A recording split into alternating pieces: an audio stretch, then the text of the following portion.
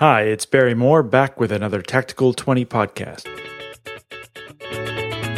Welcome to the Active Marketer Podcast, where we talk about how to design, automate, and scale your business to the next level using sales and marketing automation. You can find out all the tips, tactics, and techniques you need to get more customers and sell more stuff over at theactivemarketer.com. Now, here's your host, Barry Moore. Hi, I'm your host, Barry Moore, and this is going to be another Tactical 20 podcast. The Tactical 20 podcasts are all about giving you an actionable tip, technique, or tactic that you can take away and implement in your business in less than 20 minutes. All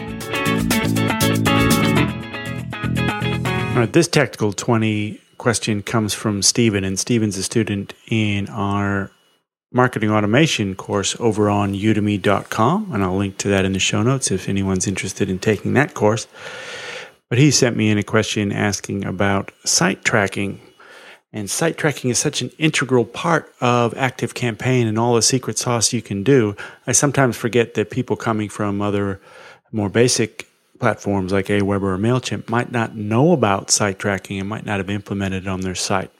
Now, most email management systems will track everything about the email that you send out to your contacts. So whether they've opened that email, how recently they've opened it, how many times they opened it. If you have any links in those emails, will also track what links they've clicked on and where they've gone to and what kind of engagement rate your contacts are having with your email.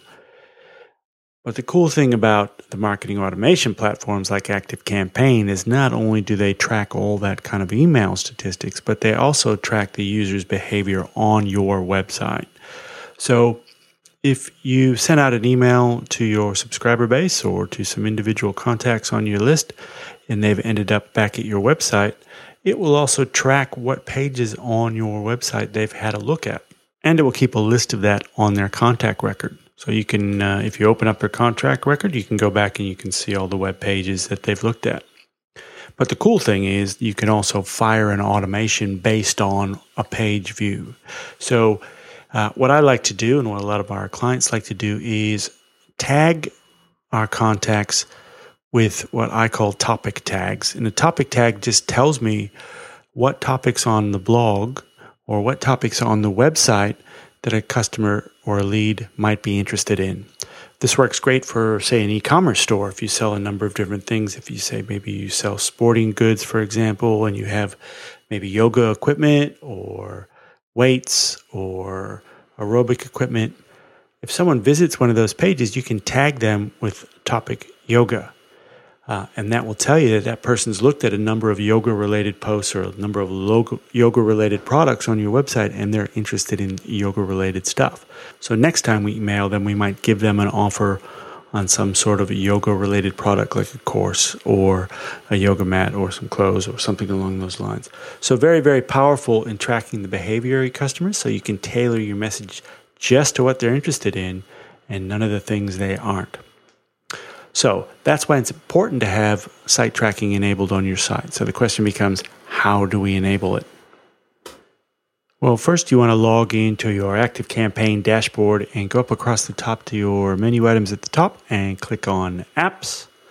That will take you to the Apps page. Down in the lower left-hand corner, you'll see Site Tracking.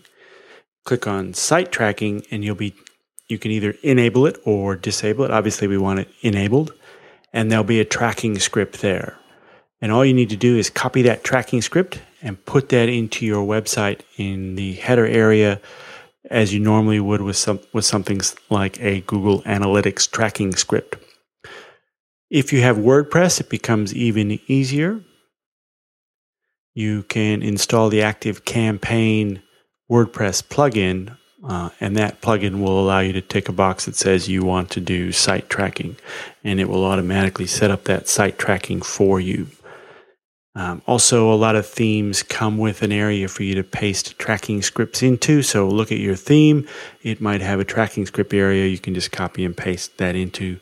Or if you're using something like Google Tag Manager, you can simply add the tracking script to your Google Tag Manager, and it will show up on your website. Once that code's in place, when someone opts into your list, it will start tracking those people and their behavior and what they're looking at. So if you've ever seen one of those tricky little things where you visit someone's product page and you click off and you don't buy, and a couple of days later it says, hey, are you still interested in product XYZ? Well, that's exactly how they're doing that.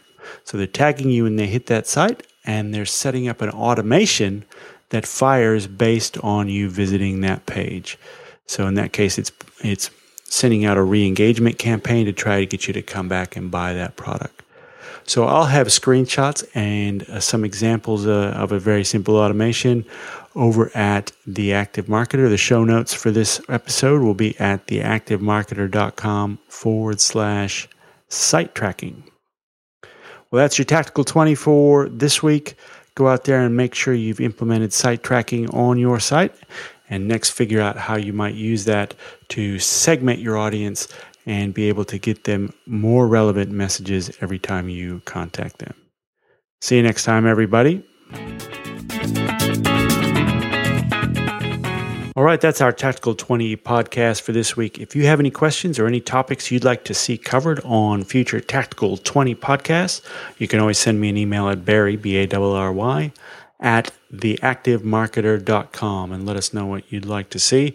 Also, if you head over to the show notes for this episode and just leave a comment in any of the episode show notes, tell us what you'd like to see and we'll make sure we cover it on an upcoming episode. So get out there and design, automate, and scale your business to the next level using sales and marketing automation. See you next week, everybody. Thanks for listening to the Active Marketer Podcast. You can find the show notes and all the latest marketing automation news over at theactivemarketer.com.